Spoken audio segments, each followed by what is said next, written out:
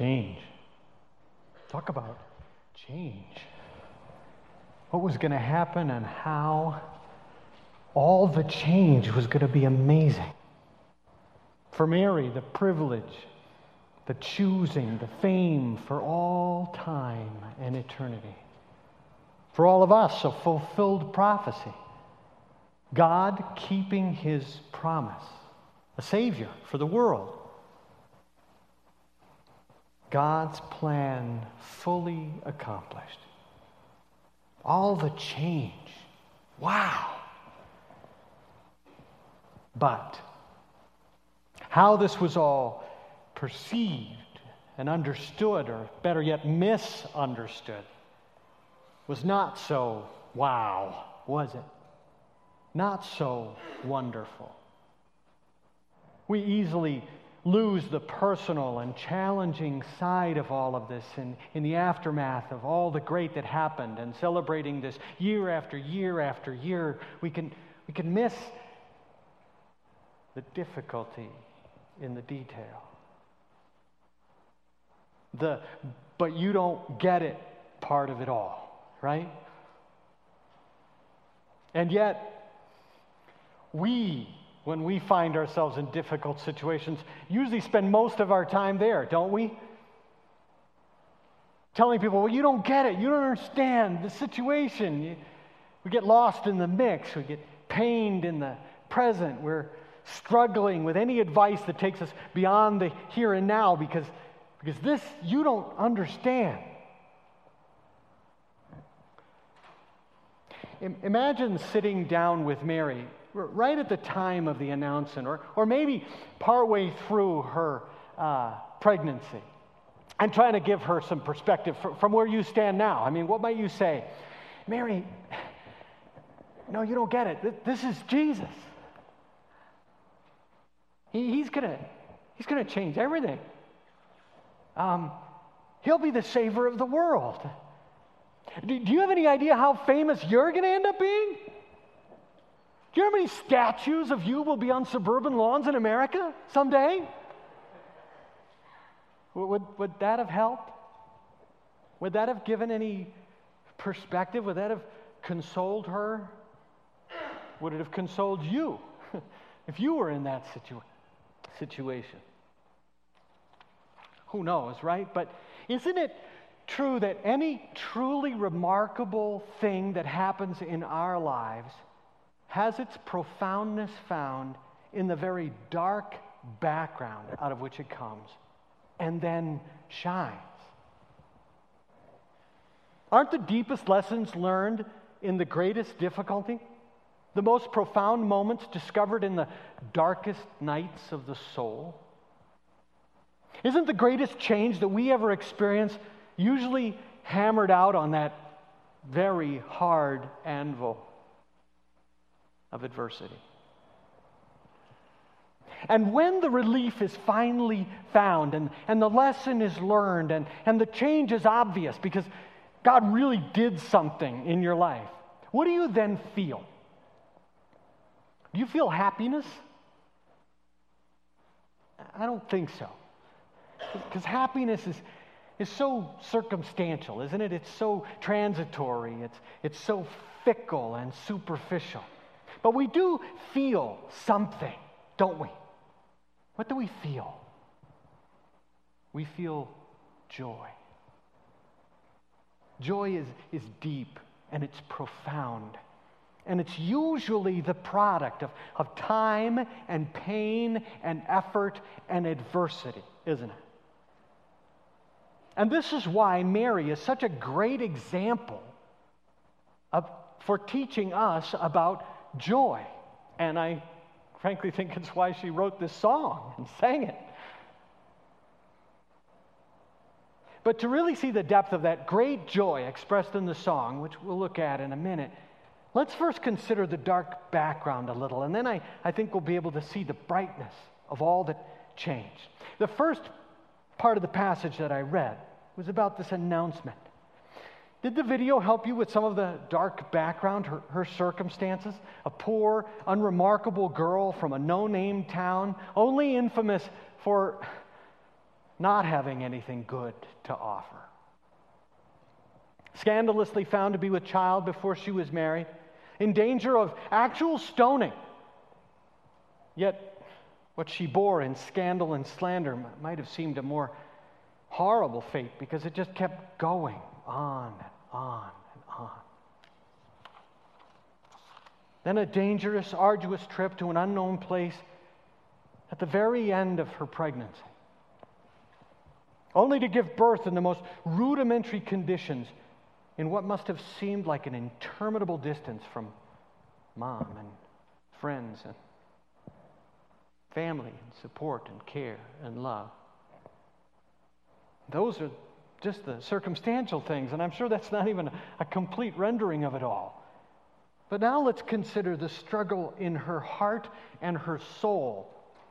She only says 3 things in this announcement, and one editorial comment that kind of shows a response on her part. But these are windows into her soul.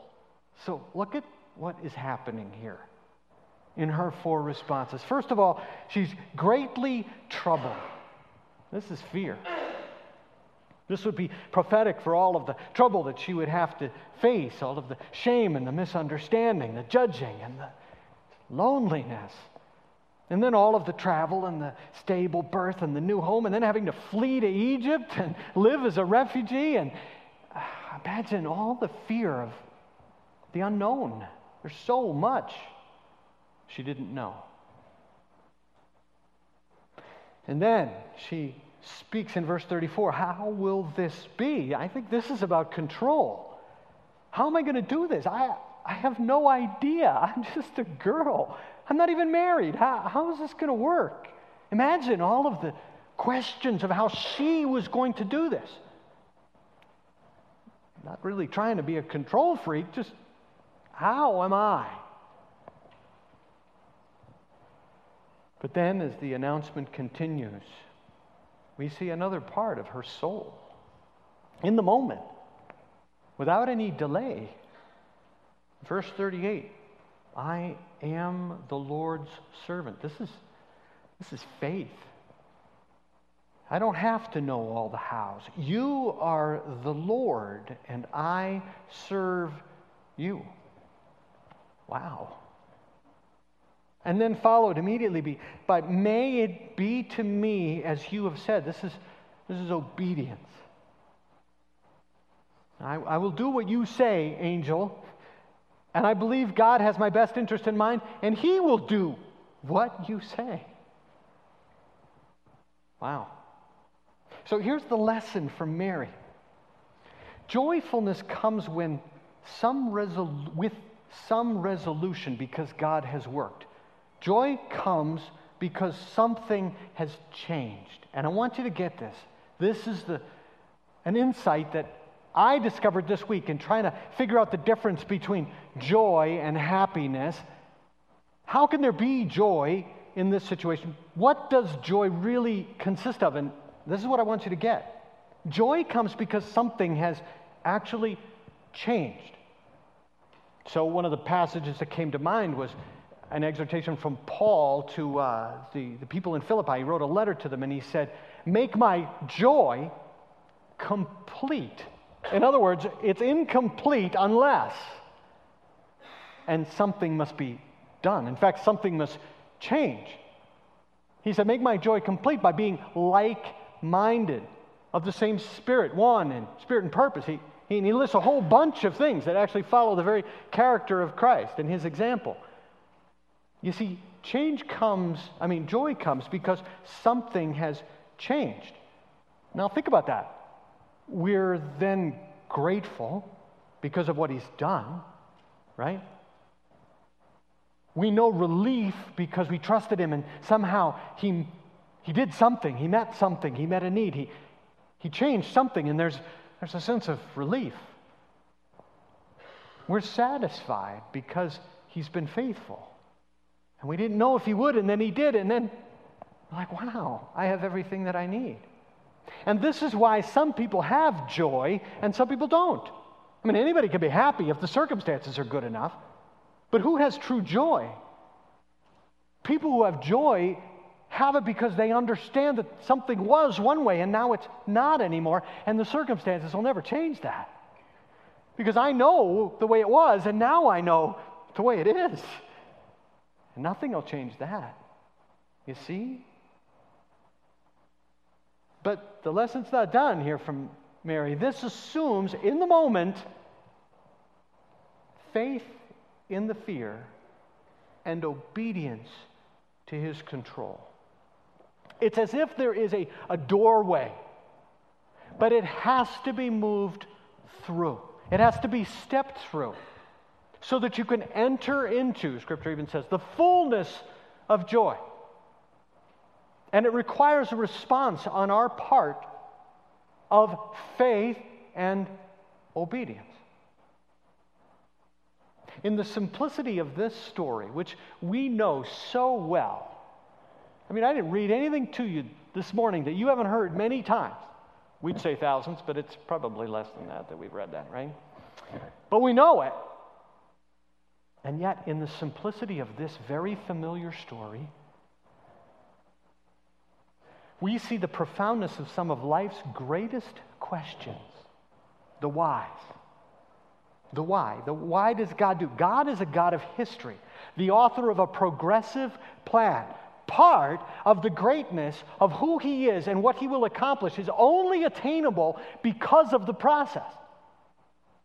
God is great, but he's showing all of creation that he's really, really great. And the only way that will be accomplished is because of certain things that have to happen so that when it's all over, we're going, wow, look at what he did. Look at what he answered. Look at what he accomplished. What relief. I'm so grateful. I'm so satisfied. You see that? The profoundness of some of the world's and our greatest questions are found in a simple story. Because God is a God of history and a progressive plan. And he's accomplishing things that we must respond to in faith and obedience. I'll prove it to you. Because God, as I love to say, never asks us to do anything that he hasn't done himself. So Hebrews speaks of what Jesus did. And he says, the author of Hebrews, let us fix our eyes on Jesus, the author and perfecter of our faith. Now, that implies that our faith is in process, that there are things that God is making and doing through our faith to make it even better. Let us fix our eyes on Jesus, the author and perfecter of our faith, who for the joy set before him endured the cross, despising its shame, and sat down at the right hand of Almighty God. He, in order to enter into full joy, had to endure the cross, despising its shame, and then find himself there. You see the process? And without it, let's consider with it. What gratefulness on the part of Jesus Christ to be able to sit down and say, I'm glad that's done, right? We know he didn't want to do it in the garden, and he did. And what gratefulness. What relief that it was complete. And what satisfaction to be able to say to any person who understands that they before God have a real issue and a problem, and they need this Savior that he sent, for that Savior to be able to look at that person. What satisfaction to be able to look at that person and say, and if you'll just trust and obey, you can enter into fullness of joy. How much joy do we lack because we will not trust in the fear? How much joy do we rob ourselves because we will not obey when he tells us to obey?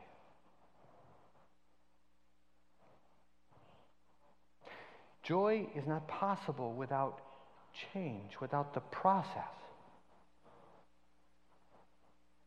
But it must be responded to in trust and obedience. Mary in the video said, I was sure that the angel had come to the wrong house with that announcement. But if that's what God wanted, well then, who was I to tell him he was wrong? Or as verse 38 says, I am the Lord's servant. May it be to me as you have said. So what all of this process accomplishes is amazing. And so I want to look at that joy that came about because of all that then changed. These are the elements of joy because of all that changed. That's in the second passage, this Magnificat, this song that she writes. My soul glorifies the Lord, and my spirit rejoices in God my Savior. Joy because of all that is changed. Changed in me, and changed because of all that Christ has done. And I want you to see that there are elements of joy that have come about because of all that has changed. You need to see these because these hold promise, and they make joy measurable and tangible. You can actually quantify joy based on these things as opposed to happiness, which is so fickle and changes with the circumstances. Joy has elements that ensure stability and enduring nature because they have come about through change and a process. So, as I said before, isn't anything truly remarkable in our lives really grown out of a very dark background that it shines out of then? Aren't the deepest lessons learned through the greatest difficulty or the most profound moments found in those dark nights of the soul or the greatest change hammered out on the anvil of adversity? When relief is found, what do you feel? You feel joy, a profound product of time and pain and effort and adversity. And look at the elements that are here. Verse 50, there's relief. His mercy to those who fear him. Instead of fearing the situation, we fear him, and then he accomplishes what he will, and we're relieved. What relief to know that you were guilty of sin, and then God looks at you and says, you're now clothed in Christ's righteousness. What relief. Because of his mercy to those who fear him. There's satisfaction. You are mindful of the humble. You filled the hungry. That's past tense. In other words, he accomplished something. He had to do something. He changed the situation. Verses 48 and 53. Instead of having to be in control, he provided and proved that he is truly in control. And then gratitude. Verse 49, the mighty one has done great things. Again, past tense. He's accomplished it. When we do trust and obey, we see him work on our behalf. And what gratitude we have. But you can't talk joy without change. That's what I want you to see today. Joy comes because something has changed. Well, first of all, God. God changed the situation. He brought about a change for us. He saw us in our need. We sang a song in the first service that was just remarkable. It was a special one for Christmas. And a line in there, some said it's more poetic than this, okay, but paraphrasing, but it was a remarkably beautiful thought that the hands that molded creation now grasp the breast of a mother, vulnerable, weak, needy. I mean, that God, seeing our need, would make his son so frail and vulnerable for us to identify completely, to then live a perfect life and take the pain and the punishment that we deserved, death, because of our rebellion against God, and then conquer it and rise again to pass through that doorway of the process, to sit down and be able to say with tremendous satisfaction, would you like to be forgiven? You see, first, God brought change. And we have to respond to that, accept his only answer, and accept the process that he used to accomplish that. Really, the first thing we have to get over is ourselves, isn't it? You know, that I'm really not all that bad, or the situation isn't as serious as you say it is, or I'm not sure that that's really all true, and I don't know if I can trust all this. First thing we got to do is get over ourselves, don't we? And kind of see that God worked first. And maybe we ought to trust him and then obey him and walk through the door. Allow his process of pain and difficulty to be enough for us to enter into the fullness of his joy, to be forgiven. That's the first thing that brings joy through change. But now we also have to ask another question. How will we do that for another person? I mean, if God did it for us, why wouldn't we do it for another? Jesus asked that very same question when he told a parable about a man who had a debt and the one to whom he was indebted forgave him. And then that one who was forgiven didn't forgive another. And so Jesus, through this parable, ends up asking the question at the end, through that man who first forgave, if I forgave you, why wouldn't you forgive another? Why wouldn't you do what I did for you? So we have to turn this to ourselves. Not only recognize what God has done to bring about change and joy in our lives, but be willing to ask ourselves the hard question, what would I do to create change to bring joy into the life of another person? Some people around us, within your sphere of influence, are desperately praying for something to change. There's some situation in their life, there's some set of circumstances. Maybe you know it, maybe you don't. There are people out there praying to whom they don't even know. And they're just hoping for some change.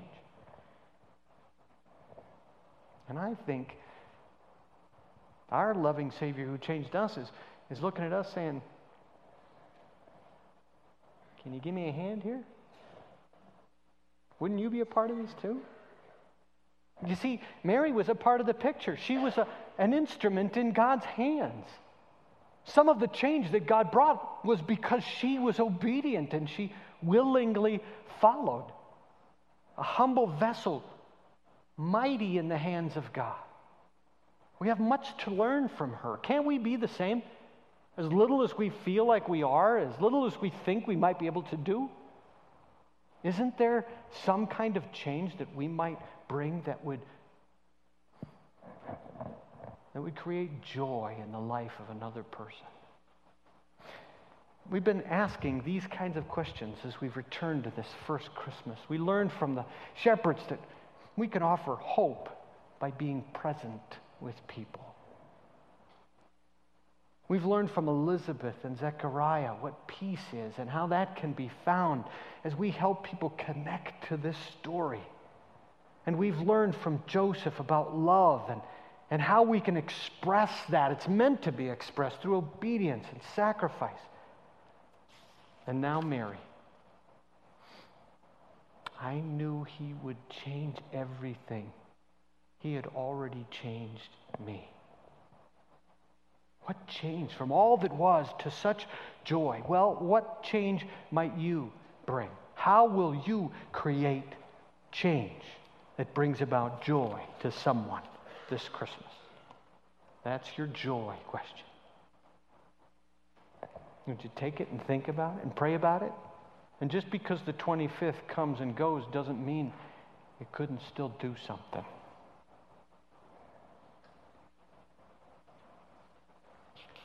And I've given you a little example of what that can look like. I put the voice in that of a child this time. It's just an example of what this could look like. One child writes, I'm always glad for the things I get at Christmas. Mom and Dad told me some kids, even around here, don't get what they want, sometimes not even what they need. I didn't know that. So our family put money in the Joy Box to help families buy gifts for their children. I sure hope they have a great Christmas. Like I know I will. That's just an example. It could be any number of ways. What would God tell you to do to create a little change in some circumstances, to bring some joy, so that someone discovers what relief is, what gratitude is, what satisfaction might be? And I trust you're writing your stories down. I trust that you'll take a moment and do this. I've been hearing some stories for some people, and I've been saying, please write that down. Just take a couple lines. The cards are right here. There's another station out there, or take it home with you, fill it out, bring it back, put it in there. But just jot a few lines of what God did through you. It may not be a huge thing. Maybe it was a pretty amazing thing. Because I have heard a couple of stories that were just like, wow, you need to write that one down.